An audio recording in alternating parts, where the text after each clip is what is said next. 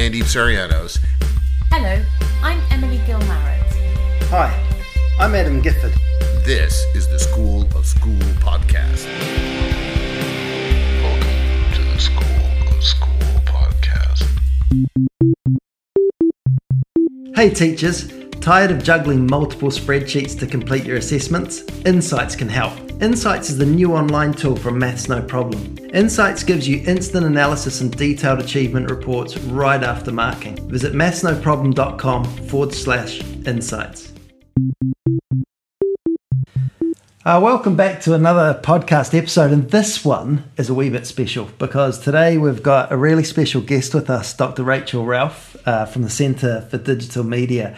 And we're going to start things off talking about the role of digital media in education, which I'm fascinated about. And I think that we're all really looking forward to hearing Rachel's view on this and everything that she's found out about it, and probably ask some questions that I hope start a conversation that keeps on going. So, Rachel, welcome. Do you just want to start us off just by telling us a little bit about the work that you do? Is that okay?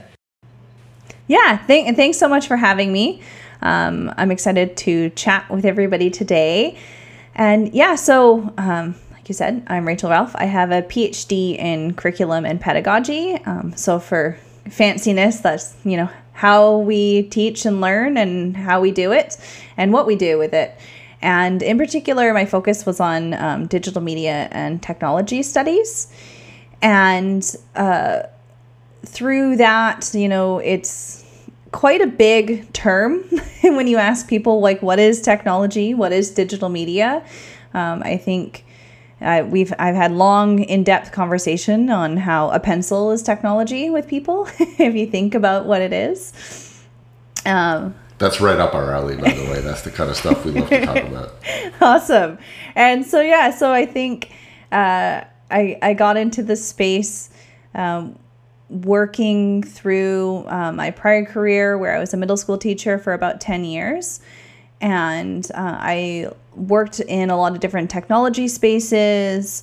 I was the technology leader for our school, a digital ambassador for the district. I trained students to become technology mentors. And it was great. And then I'd have a teacher ask me, can you put this really cool addition math app onto the iPad so that the kids can play it after they finished their math homework? And it was super disappointing because I see technology as being so much more, and we should, open our creative minds, and there should be creative spaces. In my district, they bought, I'm trying to remember, I think it was over 10,000 devices, which is pretty big for a small district. That's a lot of money. That's a lot of devices. Yeah, it's a lot. It's not, and it's not cheap. And the investment was strong. So they had bought, hired people to do this, put all this energy. And then I attend a workshop, said, we have the devices, so now what? Which is completely backwards. It shouldn't be the way you approach technology. And it led me to my PhD, where I was like, what, I can do so much more in this space. I know there's so much more than here's some laptops and all the right type, which is a typing program that I took when I was very young, and we're learning how to type. And I'd question teachers on that. I said, do we need to teach people how to type anymore? Because, so much stuff is touch screens. And there was a lot of interesting conversations. And now I work at the Center for Digital Media, and it's an amazing space because it is project-based learning first. It is students first. It is about people first and not digital media first. And I think that's the really interesting part. So that's really that's quite a like both a huge area, but also very specific, right? So what I'm interested in knowing is, if we flip it around just for a second, Adam, sorry, I'm going to put you on the spot here. So Adam, you used to be a head teacher, right? How did you approach the digital media in your school? Like what? So I found it tough. I'm going to go back to just a step before. I think maybe when I was a deputy head, so on leadership, making some decisions, but not. So I'm rewinding, say, 10, 11 years. And I remember there were schools that were going big, buying iPads or tablets. And I thought, I really want to know the research first, because we're about to drop a lot of money, and my school didn't have a lot of surplus cash. And I found it really tough. I found it 10 or 11 years ago, I couldn't find very much research that supported the impact. But I think the difficulty is that I'm not convinced many people, knew sort of how to use it. So implementing it in the school, you've got a wide range of people who might, like the extent might be checking their emails, through to people who are developing their own things. But then also there weren't like pilot studies done. There tended to be people who would drop a whole lot of money, put the devices in schools, and then kind of hope and assume that something marvellous was going to come out the other end. So the biggest struggle I had was justifying the spend. And in the end, we didn't do it because I couldn't find enough. Not initially anyway. And so I found that a real struggle. Now I'm hoping that Rachel will be able to tell me now, the world's changed. Adam, there are pilot studies all over the place, and if you were back in that job, you would be all over it. We could tell you how to spend it, where to spend it, and what to spend it on. That's what you're going to tell me, Rachel? Right? I have all the solutions, all the technology solutions. That's what we want to hear. Well, I think you're right in the sense that 10, 11 years ago, when the iPads first even came out, of course there wasn't a lot. And a lot of the content that was on there doesn't even exist. So if you have an old iPad and you try and update it, it will say, delete this app, because it just, people stopped developing certain things. I think there's kind of like the two markets. I think you're right where you talk about the people who are checking it for emails, or using it for like productivity purposes versus entertainment purposes. And I think it depends on what you're trying to achieve with it. I think a lot of earlier things that were on it were really rote memorization pieces. So I think people took what they did on paper and then just made an app. And that's supposed to be the solution.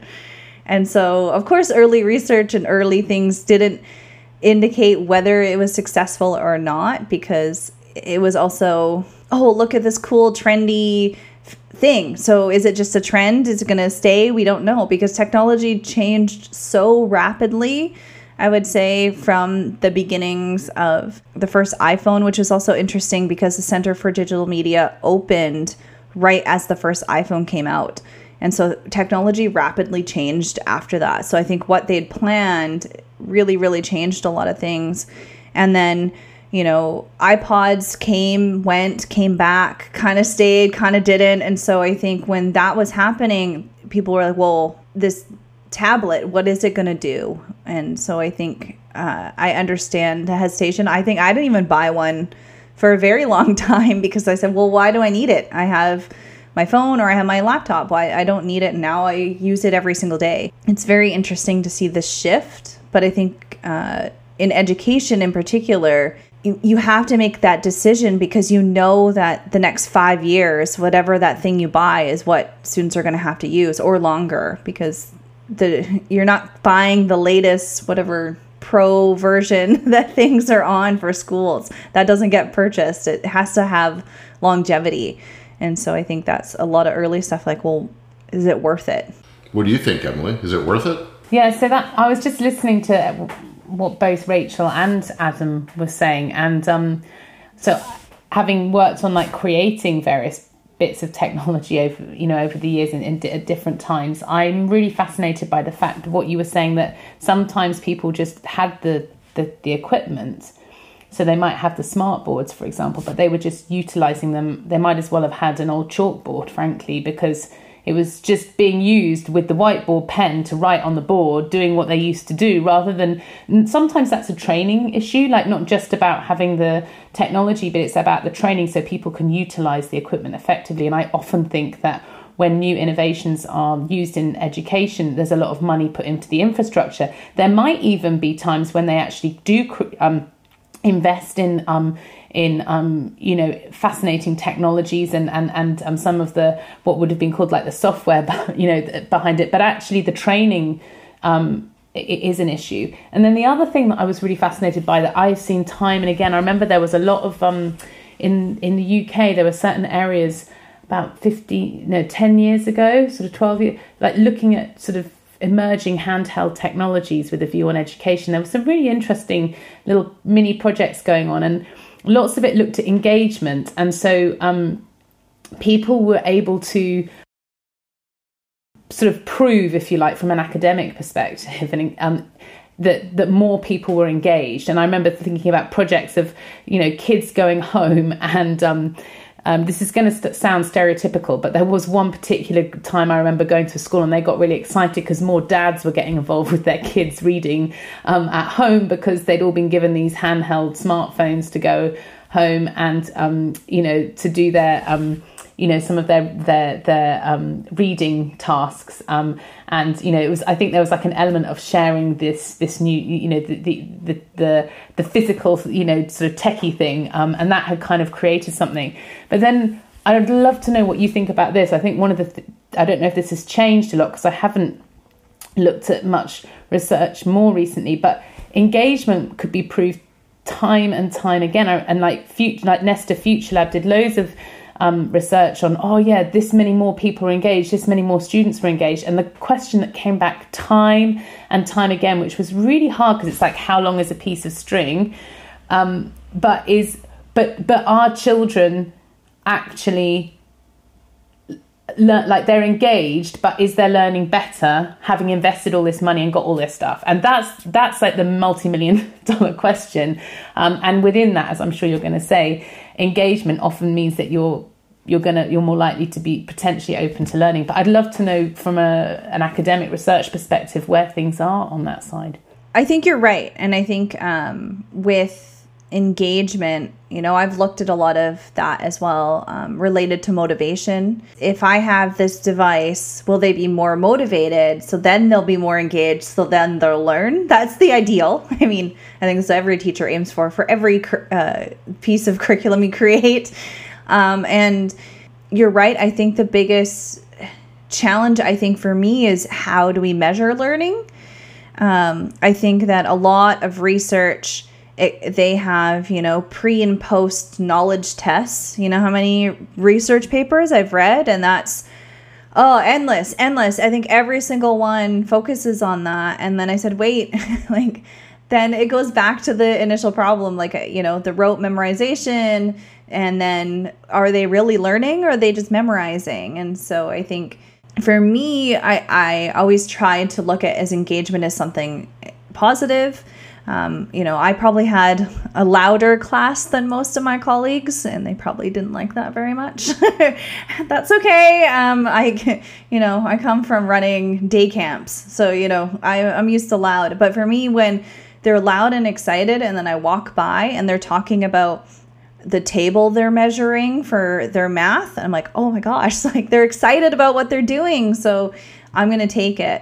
But I think, K-12 systems and, pre-university systems, and even in university, they're very still focused on that test, that memorization at the end. And it's really hard to break away from. It's much more challenging to assess. And I think for research purposes, but even teaching purposes, to give that evaluation. And so it will always default back to the knowledge test and to see if they learned it. And so did they truly learn something if they memorized it? That, I think, is one of the big questions as well. And now a quick word from our sponsor. Are you an early years teacher struggling with lack of support for lesson planning? Foundations can help. Foundations is the new reception program from Maths No Problem. It's a complete reception package with workbook journals, picture books and online teacher guides all in one place. Visit mathsnoproblem.com today to learn more. Yeah, I think assessment's an interesting one, because I think people, and including a lot of teachers, could do with a lot more support and information on how to carry out good assessment, because it's both an art form and a science, right? And you really need to know what you're doing in order to assess properly.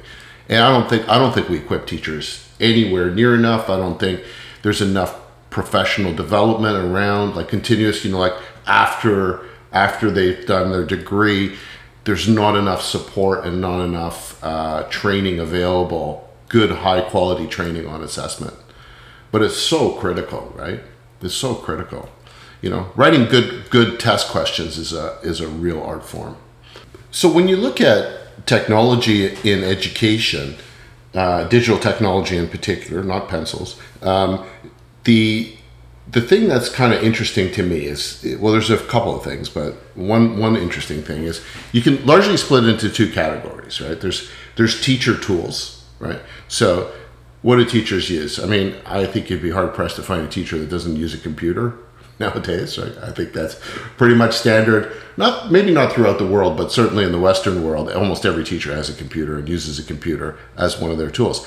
Some form of interactive whiteboard, smartboard, whatever you want to call it. That's almost in most Western, schools. You'll find one in the classrooms, and I think that's pretty well understood. Like, we have a good idea about how that supports and helps teachers. Sometimes it doesn't help and support them. Sometimes it does hinder them, but without going down that rabbit hole.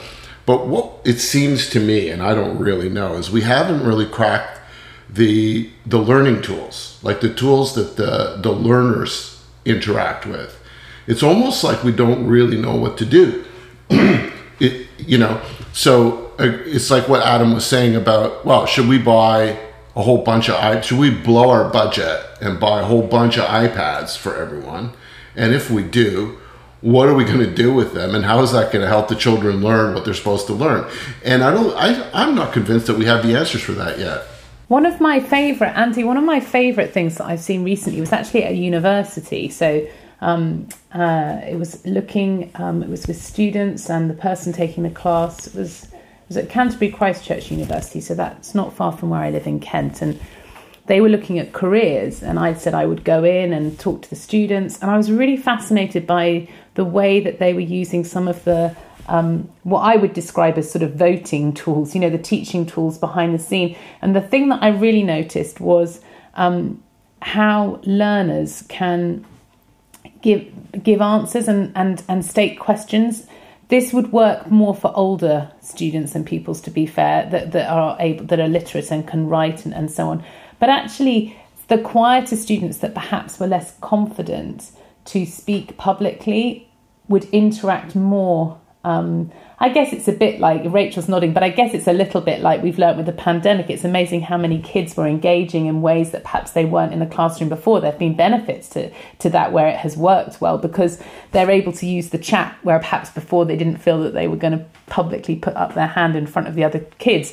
And I really was fascinated in this lecture hall where there's like a lot of students in there, and the way that some of them were happy to, there were anonymous buttons as well, and all the way through the lecturer was able to do a vote to check understanding and make sure that everyone had understood what they needed. So just at the touch of a button, able to like really change the learning and just say, is everyone clear about where they need to go about to get that information? And if she's got like 98%, she's like, clearly, that's great. And, or does anybody need more support from the university on XYZ before you leave? And it's like, 90% of kids are like, I want to do more on CVs or something. You know what I mean? Like, it was just great because it was incredibly reactive, responsive, but in a meaningful way. And I just wondered, Rachel, whether that sort of way of learning is that becoming more commonplace in education in your experience? I would like to say positive. I hope so.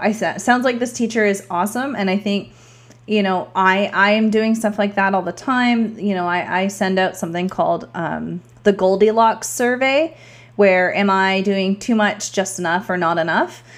For various things, especially for my students in particular, the types of feedback I'm giving. And so I do that all the time. But I think, unfortunately, I'm seeing places use these kinds of things. And I know there's a university here who's using, the clickers in the classroom, but it's as quizzes.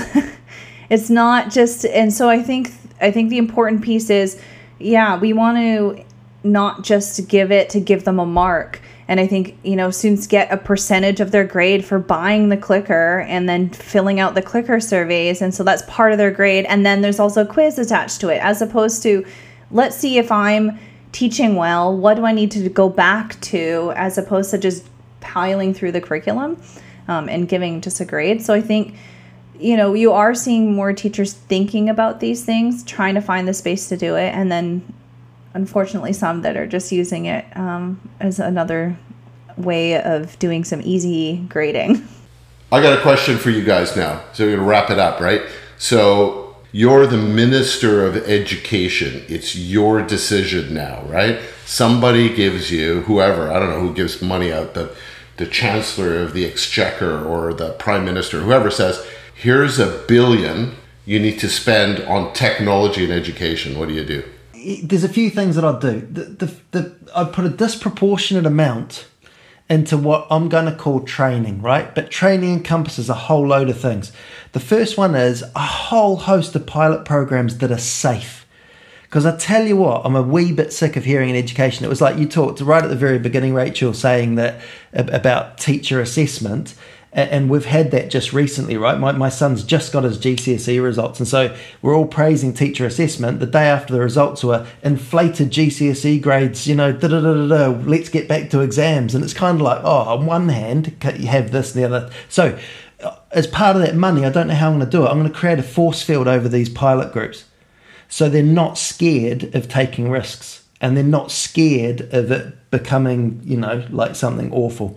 And I think that in a longitudinal study, like something that's going to take time and put money in there to allow people the freedom and getting the children's voice in there to be safe. Because I think the hardware, unfortunately, that used to be the disproportionate amount. But we had a lot of really expensive stuff just sitting there, eh? It's like buying, 10 racing cars, but only ever using one just to go down to the shops to get milk.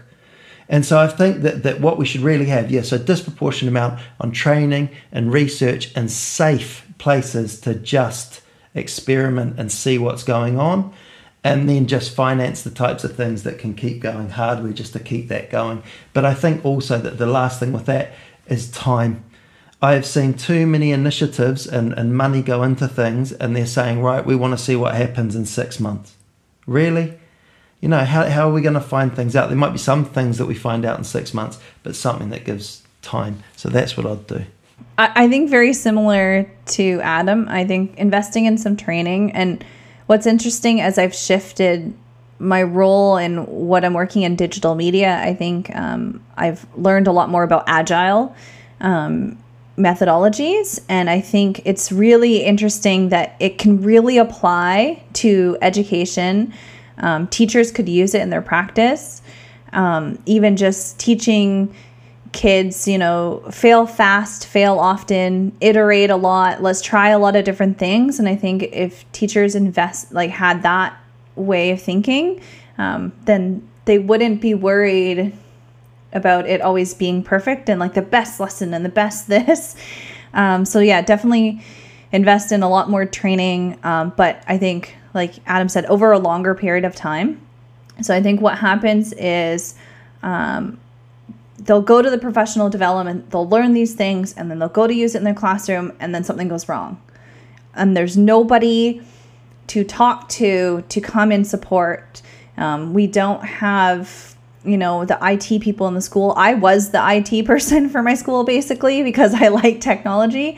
And I'd have teachers phoning me up in the middle of my lesson. Like I'm still teaching. I have a full class in front of me in the middle of my lesson because their technology isn't working. And there's no person to go and help them. And I think what happens is then you just stop, right? At some point you're like, well, I'm not going to do this anymore because it's now interrupted this many times. I'm going to give up. And usually it's after the first time. And so longer periods of time. And then my leftover money, I'm going to go find and just say VR headsets wherever they're at for everyone.